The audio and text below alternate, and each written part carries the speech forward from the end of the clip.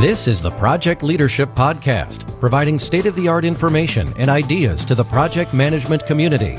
Find us on the web at www.projectleadershippodcasts.com or send your emails to comments@projectleadershippodcast.com. Now, here's your host, Camper Bull, PMP. Welcome to the 40th Project Leadership Podcast. In our soapbox today, we talk about change and reflection on the differing things that we need to do. In the beginning of the year, we must understand what we're doing and reflect. As project managers, it becomes vital for our ways of doing it. Our featured interview today is Michelle Schleiger, who talks more about the interaction between the Agile world and the PMBOK world, and how we can work together and understand that this may be the next step in how to deal with our projects. Our new items today is a tool you can use when you're not sure what the process is going to be, when it's gray and you're unsure of where you're going to go, or a situation you're unsure what you should do. Here's a tool you can use to really get some clarity for yourself, for your team, and your project. But first, here's the soapbox.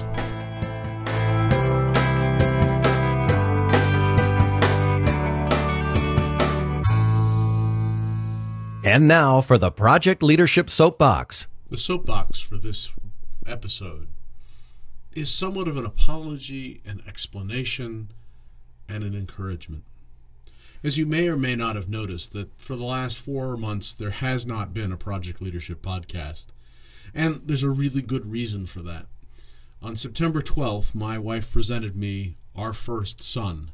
And we've been taking some time to get to know him and to spend some time as a family. Hence the reason the podcast hasn't been going out in a while.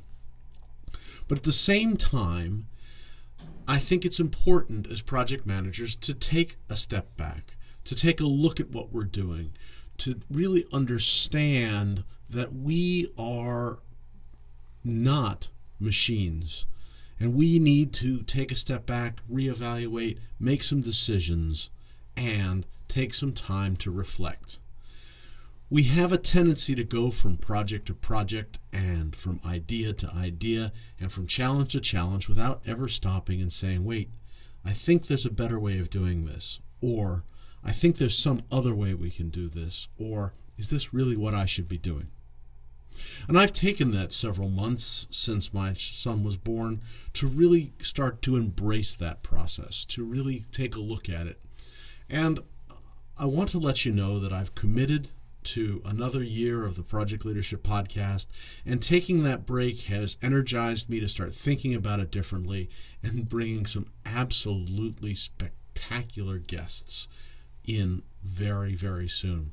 The next several podcasts are going to redefine how we really are seen in the podcasting area, but also redefine who's showing up for the various podcasts. The information you're going to get in the next couple of months, I am over the moon excited about. So we as project managers need to take a step and look and see if there's a new direction.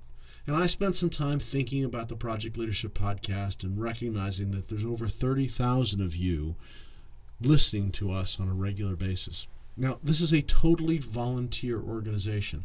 No one gets paid for the podcast. No one that speaks on the podcast. There is nobody that changes hand. This is all done out of the interest in getting you information wherever you are in the world.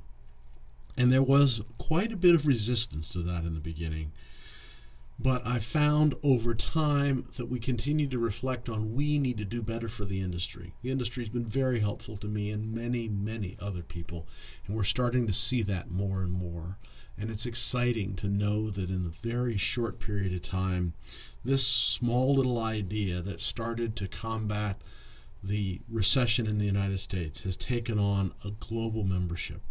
We have chapter members from Italy and from India and in the United States, and also from other chapters around the world started to become part of that process to learn and get better. This is not always the easiest thing for me to do, but I believe it's important for you to get this information, and I believe it's important for me to deliver it. So more and more we look for ways of doing that. I hope you enjoy the materials, and I want to encourage you to think about spending some time reflecting on what you do. We do lessons learned for our projects all the time. How about we do a lesson learned for what we're doing now? And this is so appropriate because Michelle Sliger is going to come and talk to us about what's new, what's coming about. And some of this information for some of you will be old hat, but for others it will be very powerful information. And I want to encourage you to take the time to reflect on what you're doing and be open to new ideas. I know I've had to been how my work schedule's changed and how I interact with both my clients, my customers, and of course you all, which I haven't done in over 4 months. It is something that helped me recognize what needs to be done, and maybe we need to look at life just slightly differently. I hope you enjoy this podcast, and I encourage you to look forward to other ones, because in the long run, these are the things that will build our industry, our ideas, and our ability to serve communities better.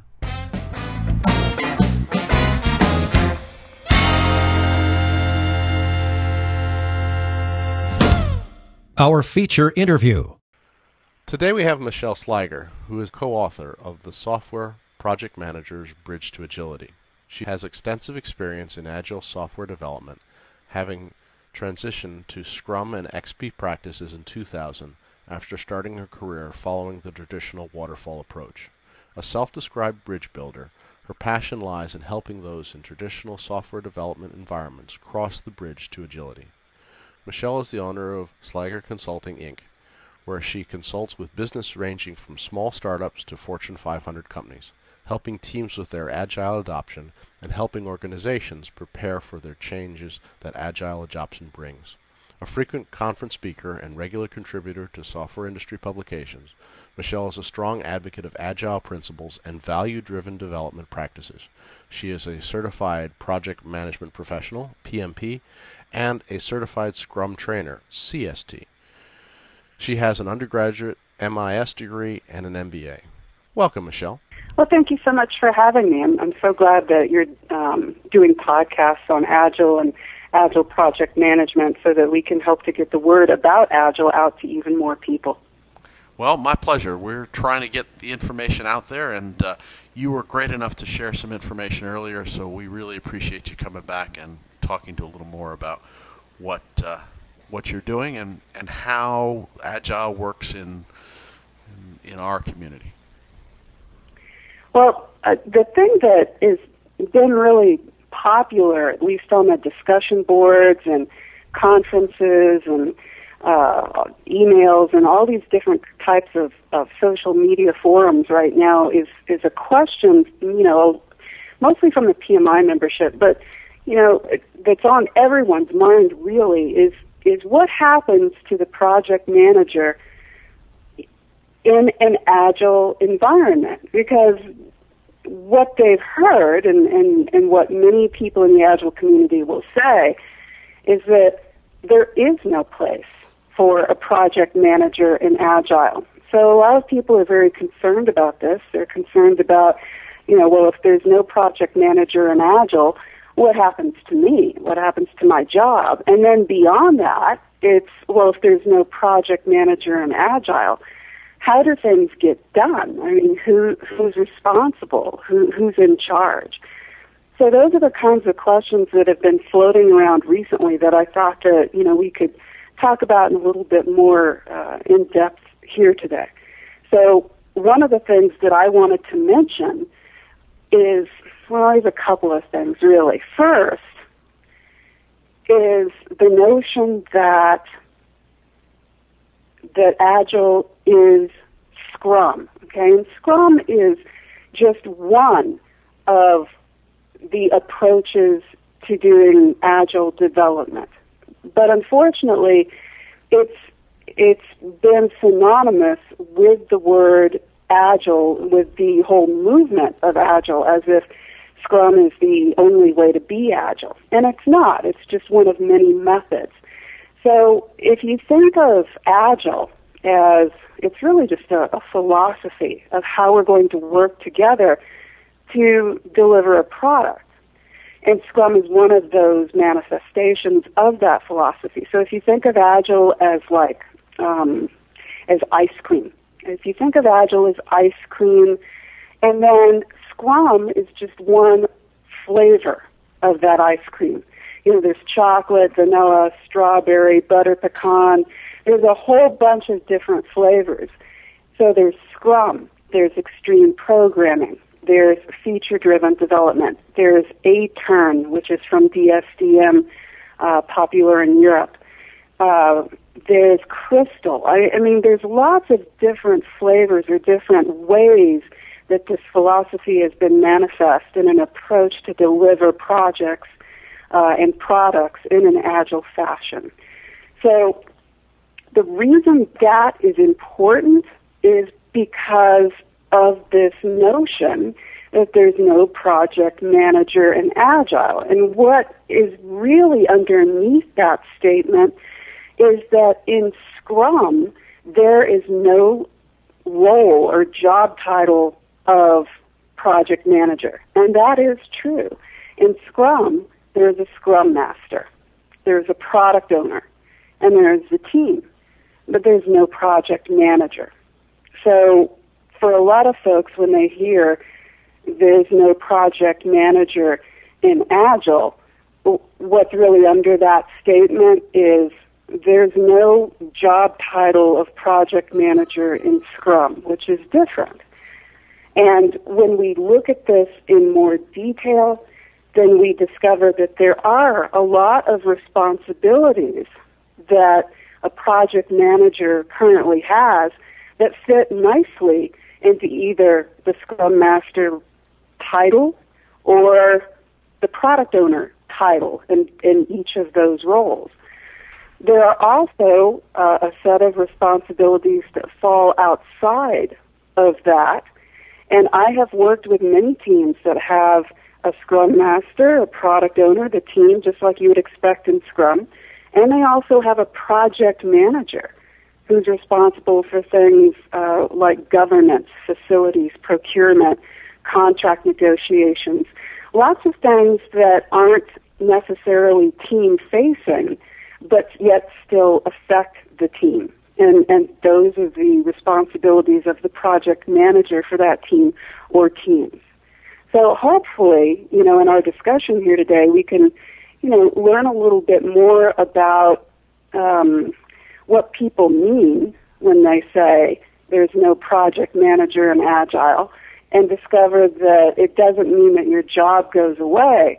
It means that the responsibilities might change a bit, that the title and role that you take on might change a bit, but it doesn't mean that all of the work that you've done and are currently doing just simply goes away.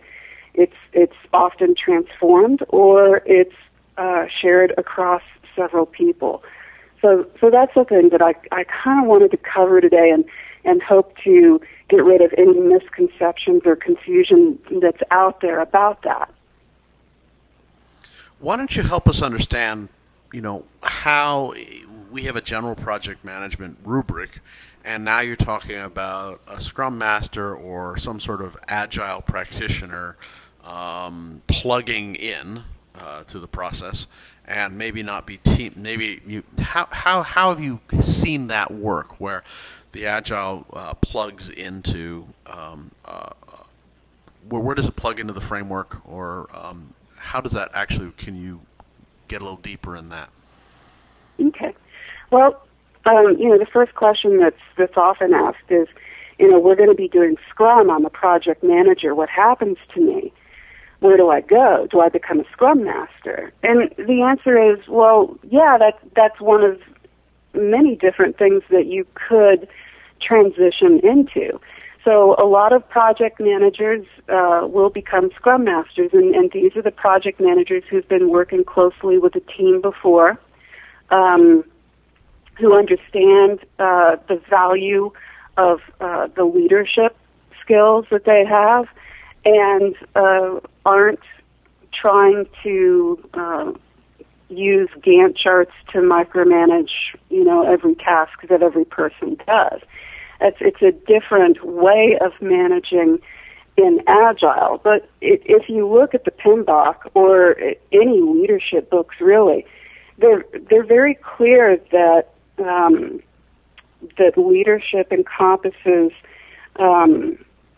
supporting operations for the team itself. So, in other words, you're there to provide the vision, and you're there to protect the team from distractions, and you're there to give the team whatever it is that they need to get the job done, in terms of tools, materials, facilities, and so forth. And then you have to allow the team the time and the space to actually get the work done. So it's really about being able to support the team. And so individuals who are more comfortable with that type of role can slide into a Scrum Master role very well.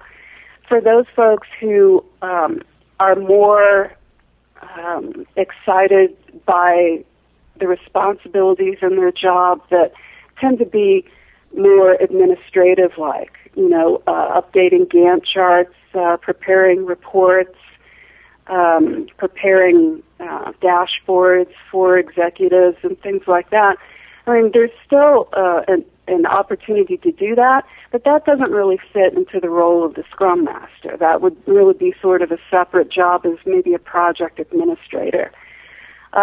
Also, the project manager, if they have been focused primarily on really understanding the domain and the requirements and what this product is supposed to look like, what it's supposed to do, who it's supposed to serve, that type of thinking translates and transfers well into the product owner role in Scrum. So for those particular folks, a product owner might be a better transition point for them rather than a Scrum Master. So you can't think automatically, well, I'm a project manager, I'll become a Scrum Master. It's more like, well, I'm a project manager, and this is what I'm primarily responsible for, and this is my skill set and what I'm good at and what I like to do. Now, looking at Scrum, let's see where I go. And that's just for Scrum. Now, if you are using, say, XP, well, there's a different set of roles in XP. You could be the XP coach, you could be the XP tracker. And then, of course, if you're using something different like Crystal or Lean or Kanban, well, you don't change roles at all. I mean, you were a project manager before, and you'll continue to be a project manager afterwards. So those are also agile approaches to development. It's just a matter of really understanding, how are we transitioning? What method are we using to transition to Agile? And does that method have specific predefined roles and responsibilities? And if it does, then where do I fit? So I've also seen some project managers become program managers, and they focus on PMO level work, or they focus on work that encompasses multiple teams, either on the same initiative or on multiple initiatives. So it also depends on how you define what a project manager does in your organization. And anyone who's been a project manager and who's looked for work knows that, how they define a project manager's responsibilities in their own organization. When you go out and you look at other organizations, their role of project manager might be completely different. It might be less responsibility, than what they're used to, or much more responsibility, where you're in charge of multiple teams or project initiatives, or the items in the PMO office that really are go, no-go decisions that you make for projects. So it's all one of those, there's no, how do I say this? There's no black and white, cut and dried prescription for the answer to, I'm a project manager, what happens to me if we transition to Agile? The answer is, well, it depends. Talk to us a little bit about the project owner. It sounds like what we're doing here is kind of subdividing the traditional role of a project manager into a series of different individuals who are more focused on specific areas that we would consider an encompassing role as project manager. So talk to us a little. Is that a fair statement? Yeah, well, it is. I think, and again, it's one of those it depends types of things. Well, just talking about Scrum, remember Scrum is only one approach to Agile. In Scrum, there is a clear delineation between IT and the business. And of course, if you take Scrum beyond software development into other projects, then there's the delineation again between the people who are creating the product and those who have been requesting the product, the customer. And the reason for that distinction goes back to software development and the issues that we ran into, in late in the last century, and we still run into today, where the business tries to define not only what they want in the product, but they also try to tell those engineers creating the product how to do it. And those are the two things we want to divide. We want to allow the engineering group developing the product to have full control over how to create and deliver what the product owner has asked for. So we say that the product owner and I should be more clear, the product owner is the individual who is representing the end user of the product and who has the authority to make decisions about that product. So usually, we can call that person the customer, we can call it the product owner, we can call it the product manager, we can call it the business, we can call it the subject matter expert, we can call it the user or the end user. There's a bunch of different names for this particular individual. But whoever it is speaking on behalf of the final end user and has the authority to make decisions about this product. So we want that person to be in control of the what.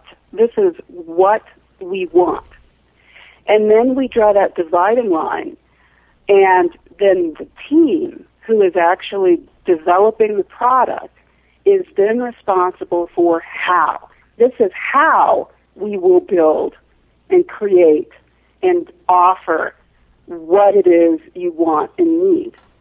And the Scrum Master is there to help facilitate these discussions and to then protect the team as they do their work in iterative time boxes called sprints, and to help everyone who's involved understand the process and maintain those stopping points so that the team, including the product owner, can inspect and adapt. So I'm not sure if that answered your question or not, but at least in Scrum there is a clear division between the business and the engineering group. And others, there are other approaches to Agile that do not offer that distinction. Like I said, and if you choose to use something like Crystal or feature-driven development, you don't change your job title of project manager, and many of your responsibilities will remain the same. Now, I've noticed that you always talk about Agile development. Is this primarily a software development tool, or have we been using Agile for other things other than software at this point? Well, Agile itself was created as with a focus on software development. So if we think in terms of Agile, if we think in terms of the broad ice cream, right, that focus was on software development. And you can see that if you go out and look at agilemanifesto.org, which is a site that includes the results of a conference that was created to pull these folks together who were, at that time, laboring under the label of lightweight software development. So it was a group of software developers, and they created Agile as a way to deliver software products in an iterative and incremental fashion using constant feedback loops. Well, what we found is that there are a lot of ways to use some of these particular manifestations of Agile. And, I also say manifestations or methods or approaches rather than methodology, because particularly with Scrum, we're pretty clear with Scrum that that's a framework, that it is not a methodology because of the connotations. With methodology, you think, okay, there should be a very prescriptive step-by-step instruction about what to do in every situation or in most situations. So with Scrum, it's not like that. And with most of these Agile approaches, it's not like that. So we try to avoid the use of the word methodology. Michelle, when we talk about Agile development, we talk about the word development, and I've heard mostly in software development process. Is it truly in a software development process, or is the Agile methodology or framework in a broader sense? Is it working in other areas? Okay, so I've covered the intent then of Agile, and then yes, Agile in general, that philosophy was meant for software development. And a lot of these approaches do not have to be restricted to just software development. Some of them are definitely aimed at software development and software development only. Extreme programming is an example of that. That is a set of technical practices that software development teams can use, and really nobody else can, because they're things like paired programming is one of the techniques, and you're not going to find that in non-software projects. But Scrum, as another example, is one of those that can be applied to projects that have nothing to do with software development. Stacia Viscardi, my co-author, and I used Scrum when we wrote our book. We created a backlog of chapters. We put them in priority order. We were each product owners for certain sections of the book. We worked in sprints that were 1 month long. We would have a sprint planning meeting at the beginning of the month where we would talk about our ideas around what we were going to write for the chapters with each other. We would share some information. I might have an article that might help her. She might have some insight that might help me. We'd take that month, go write the chapter, exchange the chapters closer to the end of the month, and we would then edit each other's work, pass it back, and get the final edits done so that by the end of the month we would have a final review of the chapters that we said that we would write. That's our demo, our review. And then we would have a quick retrospective. What worked good about this particular sprint, what was difficult for us, we realized that we couldn't have daily stand-ups. That wasn't going to work for us. So we would have calls 3 times a week, and we wouldn't have a set time. It would just depend on our schedules. So we would inspect and adapt as we went, which is what you're supposed to do. So you can use Scrum for things that are non-software related, and there are others that you can do that as well. Kanban is one example.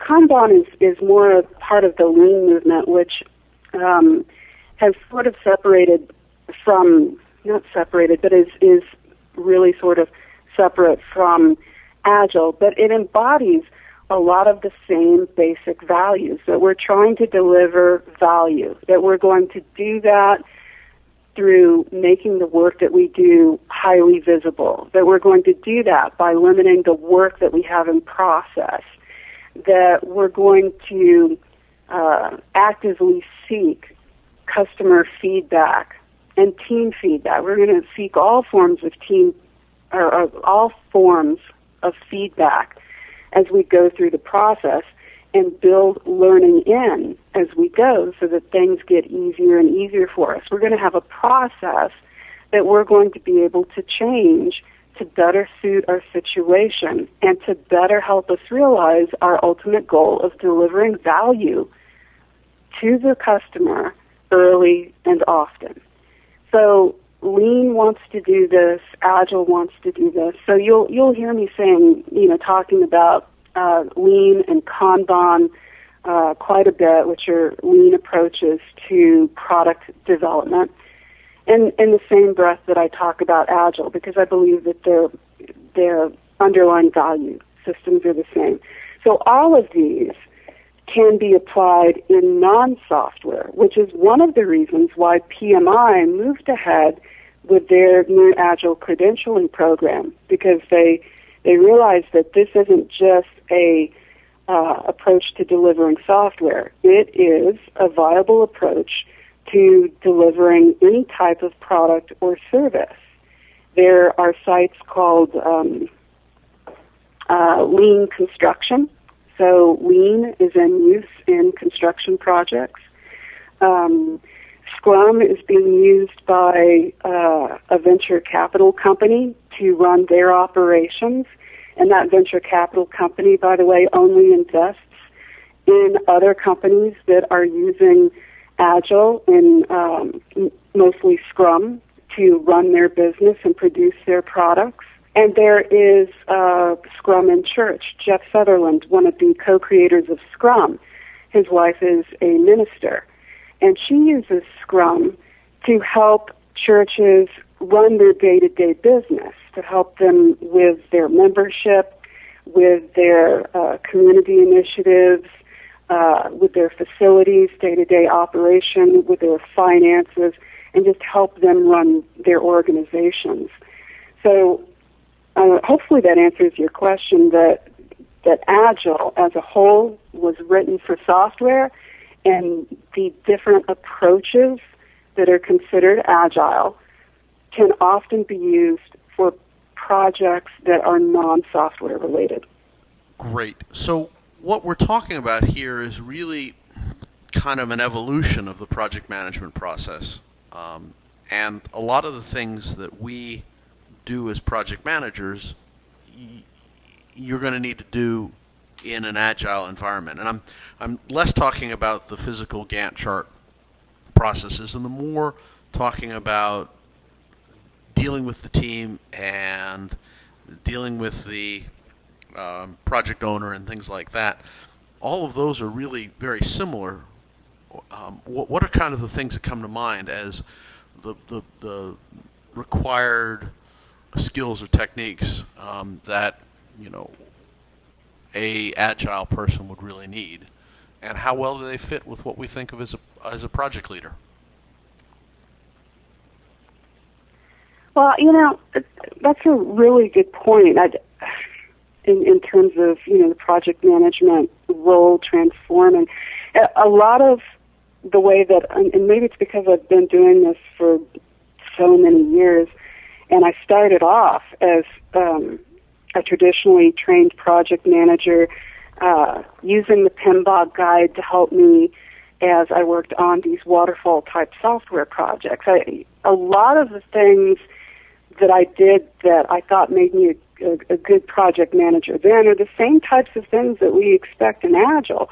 I think really these are all things that that have been there in the PMBOK in terms of leadership, the types of tracking tools that you can use, and all of that has been there. That the real difference, I think, is just trying to break out of some of the dysfunctional systems that have built up over the years.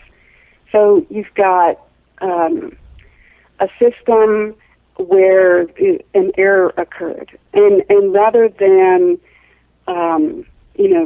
talk about the error and handle it with some common sense type of approach, the knee-jerk response is to create another rule or a new process step that everybody has to follow to ensure that this error doesn't happen again. And you let that build up, and that same type of knee-jerk response to every error, to keep adding rules, to keep adding process. And before you know it, it's like a snowball that's rolling downhill, and it just keeps getting bigger and bigger and bigger. And what Agile has really tried to do is strip away a lot of that and bring back a common sense approach to say, well, we've had a problem. What do we want to do about it? And not necessarily have the only answer be to add another process step. So if you strip all that away and take us back to, where we originally started with the notion of project management, then it's almost to me like we're trying to come full circle. We're trying to strip away the bureaucracy and allow people to do the jobs that they were meant to do, that the Project Management Institute was founded to promote. So this notion of leadership, as opposed to being a command and control micromanager, which is the kind of manager you have to be in a system that's broken. So that's the other thing. Just because someone is acting in sort of a command and control fashion, that doesn't mean that they can't be a good Agile leader. It simply means that they are responding and working in a way that they have to in order to survive in that particular system. So what we want to do going forward is really help people change those dysfunctional systems and put the control back into the hands of the people who are actually doing the work, rather than telling them, you do this, saying, you are the expert in this, you're the knowledge worker, as Peter Drucker would say. You're the knowledge worker. You have all this information. You've been to school for this. You've got experience in this. Here's the problem that we're having. So how can you help us? What do you think we can do to fix this problem or to provide a solution?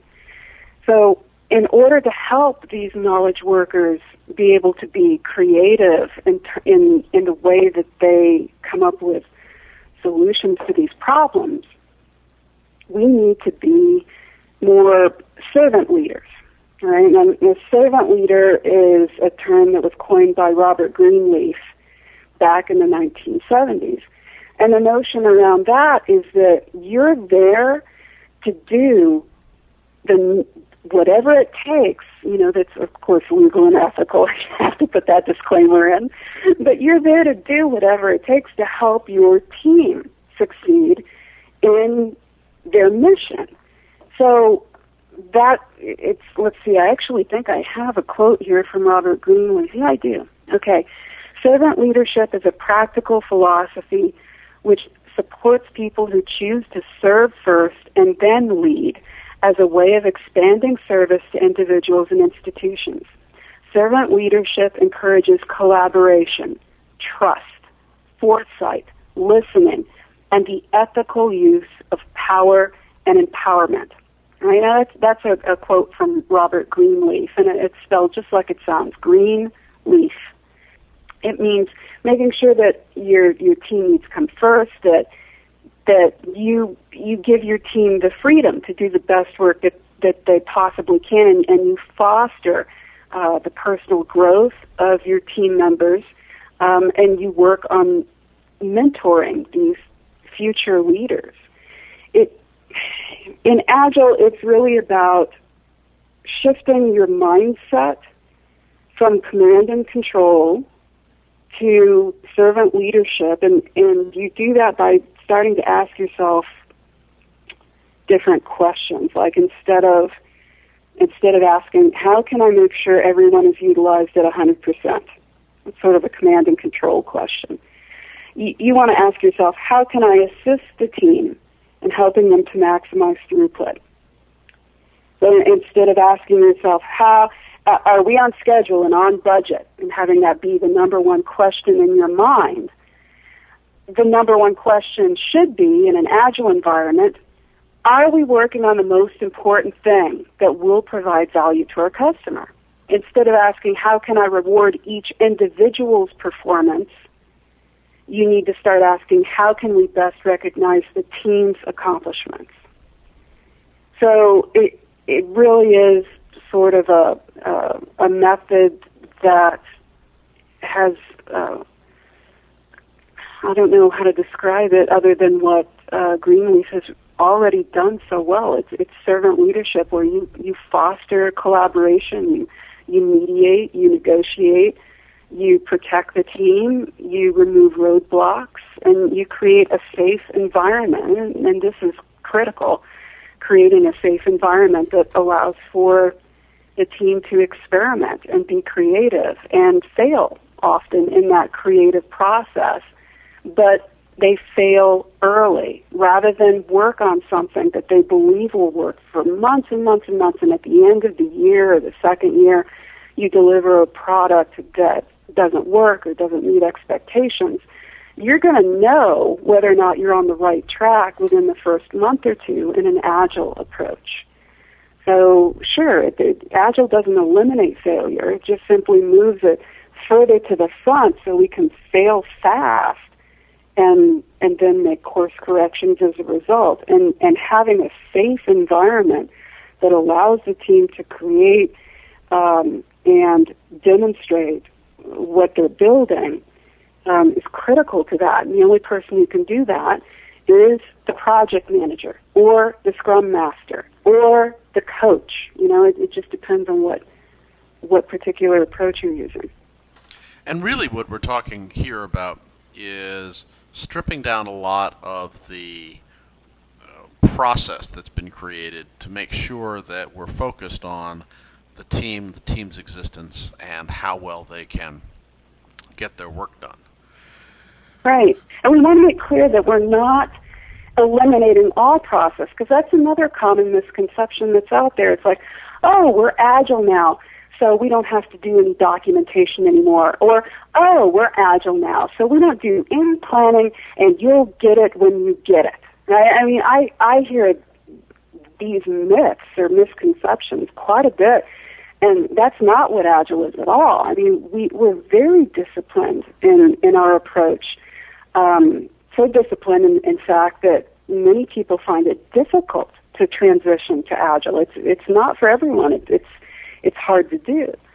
But being able to do these things, to apply yourself in a way that only has a process just enough to allow the team to get the ball moving forward down the field, as we say in Scrum, is enough to get the team started, and then just have the basic checkpoints to stop and inspect and adapt. If you look at Lulu Schuhart's plan, do, check, act, and that's what Agile is. You plan, and then you do something. But those cycles for planning aren't months long.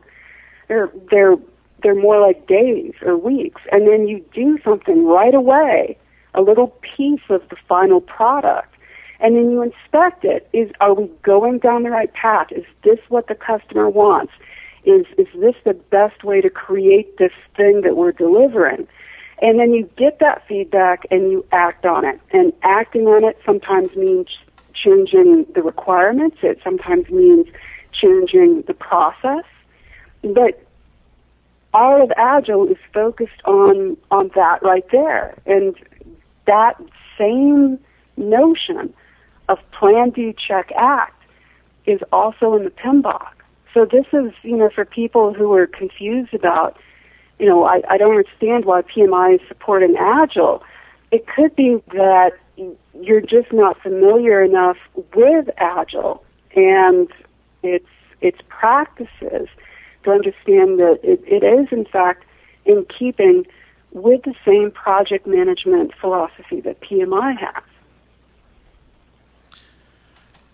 In many ways, what we're talking about here is kind of the process of getting back, focusing on team, but also really a whole different way of thinking and talking about motivating your team, aren't we? You're giving opportunities for people to have a lot more autonomy in what they do or what they're thinking about. And yeah, well, I think we can do this little experiment right now with the folks that are listening. If you take a minute to think about, say, the last project that you worked on that you really enjoyed, the thing that had you jumping out of bed in the morning. You didn't even need the alarm clock, right? You just hopped right out of bed. You were excited about going into work. You looked forward to it. There was no dreading things. There was no looking at the clock to see, when can I leave and go home. Time just flew by. And if you think back to the time that you were really enjoying your work, and you think about what was it about that made it so enjoyable, and try to come up with like one word that describes that. And we give people a little time to think about that, and I'll do this in classes and lectures and workshops, and after a minute or two, and I'm dragging this out a little bit so people who are listening can be thinking about this and come up with their own word. After a second or two, I'll just ask, okay, give me a word that describes the reason why you were so happy. And the words that are shouted back to me are things like purpose, teamwork, recognition, satisfaction, challenge, importance, and you get a really interesting set of words, and none of them have to do with salary, bonus, health care, right? These are the things that we're currently using to motivate employees in our industry. And the thing that really gets people excited about going into work is the opportunity to work on something challenging for a greater purpose with a terrific group of people, so that they're given the opportunity to be creative and solve a problem and truly help. Everybody wants to help. And this gives them the opportunity, if the environment is set right, to be able to do that. That's why you have a lot of people who really enjoy Agile a lot, because it finally gives them the chance, rather than being told what they need to do, they're told about the problem and offered a seat at the table to help solve that problem. And that right there is the big mindset change. So I think it's really important to recognize that. And as a leader, those are the things that are going to motivate your people, the opportunity to be creative, to work together, to have meaningful work, and to work towards a greater purpose. A terrific book on this is Drive by Daniel Pink. I couldn't recommend a book more than that to really understand what it is that motivates people, and how as a leader you can create an environment that allows for these types of activities to occur, to be able to foster that environment for them. In fact, what Daniel Pink talks about a lot about is the real need for not only flow, but the ability to determine what you're going to do. The availability for you to get up in the morning and not have a prescribed area, but really understand the requirements and needs and make some decisions there. One of the reasons I'm really excited about really understanding Agile is because it may solve a lot of our motivation problems in projects where people just come and think it's drudgery. But if we change the way we look at it, there's a possibility that we don't have to always come and try and figure out how we're going to motivate our team today if they are actually motivated by the process. So yeah, that's absolutely true. One of the things I'm really interested in is how Scrum or any Agile process is really a different way of looking at how you excite, interest, and motivate a team of people to get some work done. Well, if you look at the Agile Manifesto, one of the basic principles around the Agile philosophy, and I'm probably not going to quote it correctly, but I've got the gist of it, is that you build teams around motivated individuals. You give them the tools they need to do their job, and then you support them as they do their job. That's part of the Agile Manifesto.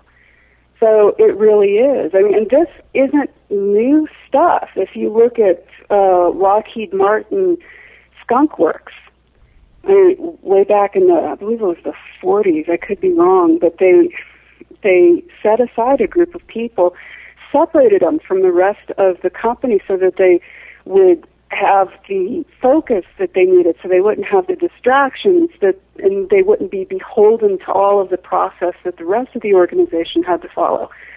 So they gave them a very clear vision. Here's what we need, and in terms of a fighter jet, and here's why we need it. Right? They were, using it in the war, and so and here's when we need it. So they gave them the vision of what we need. They explained why it was needed and its critical importance. And I said, and here's when we need it by. So here you are, here's your space to do the work. We'll give you anything that you need to get the job done, and we'll get out of your way. And that was, that's sort of the a terrific example for what we're trying to do in Agile, is to provide the vision, the reason. There's usually a deadline involved, or there's a budget involved, and then, put these people together and let them do what they do best. And the power of that also is instead of having an individual, whatever you call them, whatever title they have, who is feeling the pressure of the process because he or she has not communicated well to the organization. You've brought the organization in, you've explained to the team exactly what needs to be done, and then you give them the opportunity to work the problem with you and therefore have a great deal more ownership in not only the answer but also the problem. That's right. So, how does the Agile, project managers have a lot of now virtual teams or broader teams. It is, of course, more difficult to do it in a broader team, but what are you finding is the answers to more of a team, a dispersed team in the Agile world? Again, team size is going to vary. If you're using an approach like Kanban, there's no limit on team sizes. I just finished an engagement coaching a Kanban team, and there were 21, 22 people on that team. No team size restrictions for that. But Scrum, on the other hand, is a little bit more particular, and they limit your team size to 7 plus or minus 2 people. And the way you scale in Scrum would be not by adding people to the team, but by adding new teams. So a project could consist of, if it has 50 people in it, it probably has 6 or 7 Scrum teams as part of it. And then if you're a project manager, part of what your job is going to be is to help the Scrum Masters of all of these teams coordinate across, so that when each team might be depending on the other team for certain pieces of the product, that they're in keeping with that, they understand the release plan, and that there is an integration plan, and that integration happens on a regular basis rather than at the end of a project, to make sure that all the teams are coordinating well. So you can scale up any of these approaches, either using the traditional methods that you're used to, say in Kanban, for example, or through the method of having smaller teams and then grouping them together into projects, which is what we do in Scrum. If I recall correctly, Microsoft had a Scrum project for Visual Studio. So that particular project, where they were creating Visual Studio, had several hundred people as part of that project. They used Scrum, and these people were on different continents. So they were scattered all over the globe. So there are different issues that you have to contend with if you're using geographically distributed teams. You have to contend with those whether you're waterfall or Agile or whatever particular process you use. Those issues won't go away. And just because you're suddenly following an Agile practice doesn't mean that you're not going to have any problems with distributed teams. You still need the tooling that helps you to collaborate as much as possible, and people's hours are going to be a little bit strange, as you try to work out ways to actually all get on the phone at the same time. But it can be done, and there are teams and companies that are doing it quite successfully. If you go to any of the Agile conferences, distributed teams is often a track all to itself, where people talk about the different techniques that they've employed in order to make their distributed team work well for them. And there's lots of different things that you can do. That'd probably be a whole other call. I want to thank you very much, because I think this really clears up a lot of the questions and conversations around, Agile is different or Agile is just the same. I think a lot of the things that we learned as project managers and we've learned over the time can be used, but the advantage of this is that it is just a different way of thinking. And of course, change is always challenging. So we just need to continue to have these conversations so that we can help project managers understand that it's not necessarily it is a different way of doing it, but it's not necessarily something that we are completely obsolete in. We have lots of tools and techniques that we can take in, but it's more on the team side than on a rigid methodology side. And I think that may be where some of the confusion is. Absolutely. It really is just a change a mindset change. I mean, that's the critical thing, is if you go into Agile thinking that I'm just going to adopt some Agile, I will take these existing practices and I will replace them with Agile practices, and then verily we will be Agile. You won't be. It won't work that way. It has to include the mindset change so that you understand the underlying intent, that philosophy that is Agile. And I think for a lot of folks, it's going to be like a light bulb went on. It's going to be like, oh, this makes so much sense. Why haven't we been doing this like this all this time? I'm here to try and bridge that gap for those folks who get it and who don't get it, and to help them understand that, it really is a better way of working. And it's not only better for them, it's better for the team, it's better for the customer, and it's better for the company. So, thank you so much for having me and allowing me to share some of my knowledge and experience about Agile. I appreciate it. Michelle, thanks so much for your time. Greatly appreciate it.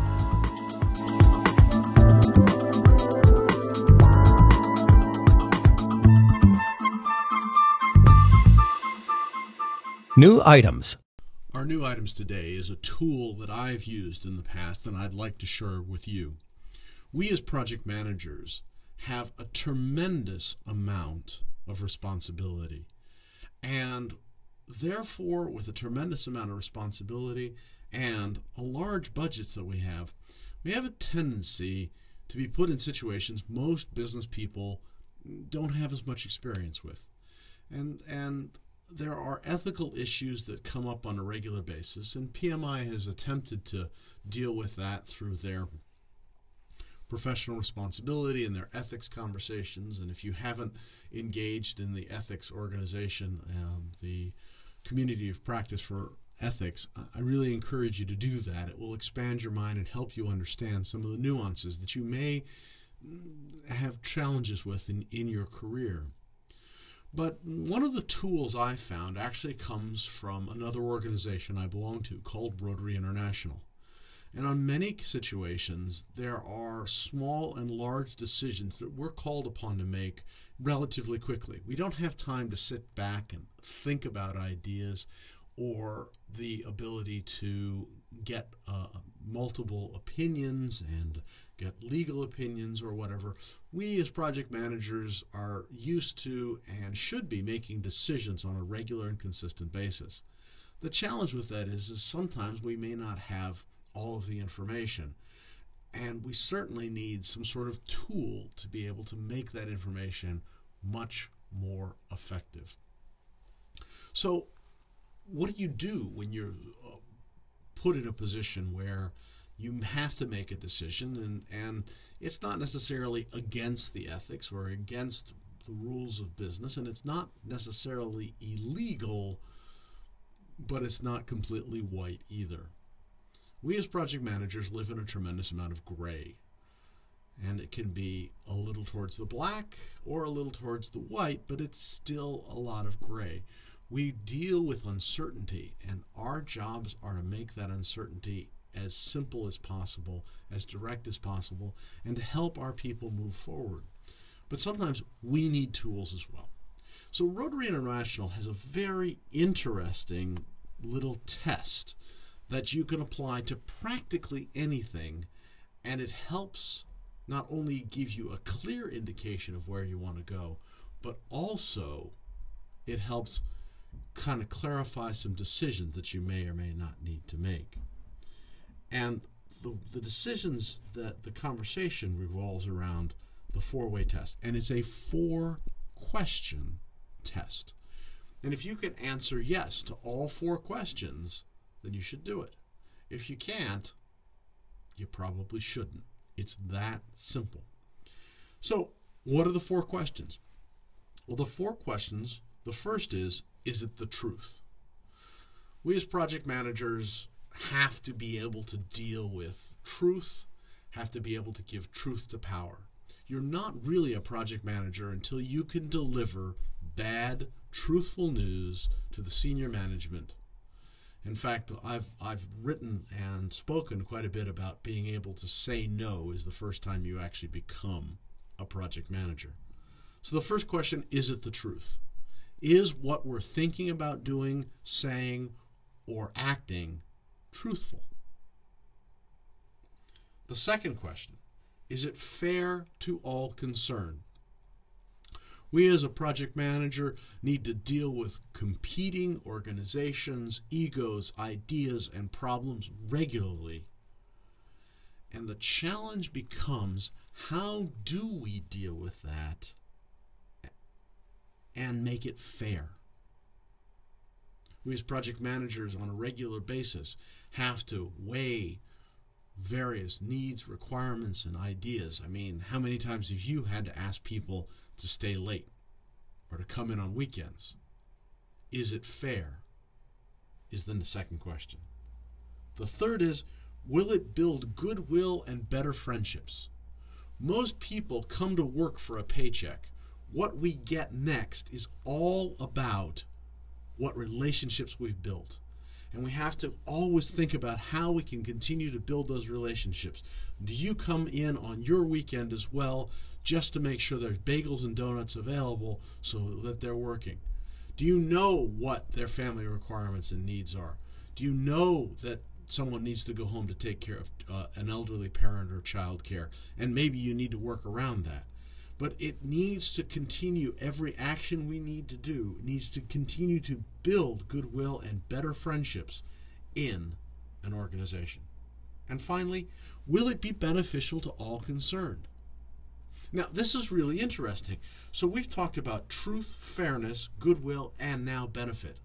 The ability for us to continue to create jobs, ideas, and better environments Therefore, it must be beneficial to all concerned. Now, the benefits can be a whole series of things. They may not just be one or the other. And therefore, some will be employment, some will be a product, and some may be financial remuneration. But all in all, it's important to be beneficial to all concerned. So when you get in a situation, ask these 4 questions. Is it the truth? Is it fair to all concerned? Will it build goodwill and better friendships? Will it be beneficial to all concerned? All of these quick questions will help you in clarifying your ideas and delivering better and better processes. The power of the 4-way test is it's requiring you to ask questions of yourself and asking your conscious and subconscious to answer those questions. Therefore, clarifying exactly what you need to do and giving you a framework to deal with some of the grayer areas in the world. This won't work for everyone all the time, but it's a great, simple little measuring stick to see, should I be worrying about this or should I take the higher road? I would encourage you not only to use it yourself, but teach it to your teams. The 4-way test is a powerful tool that gives us the ability to get clarity, to get understanding, and to move in the direction that will benefit ourselves, our customers, and our projects. So take a look at the 4-way test. There is a website called thefour-waytest.org, which gives all sorts of information. You do not have to be a Rotarian to use it. It is a powerful tool that will give you a good measuring stick for your process. Enjoy.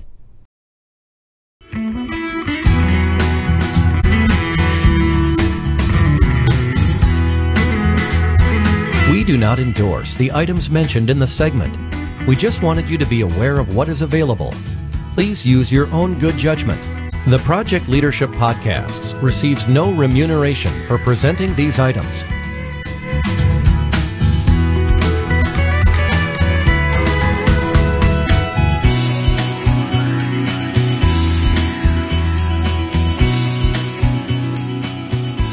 Thank you for listening to the Project Leadership Podcast.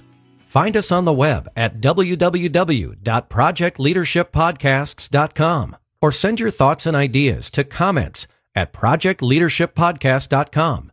Thank you for listening.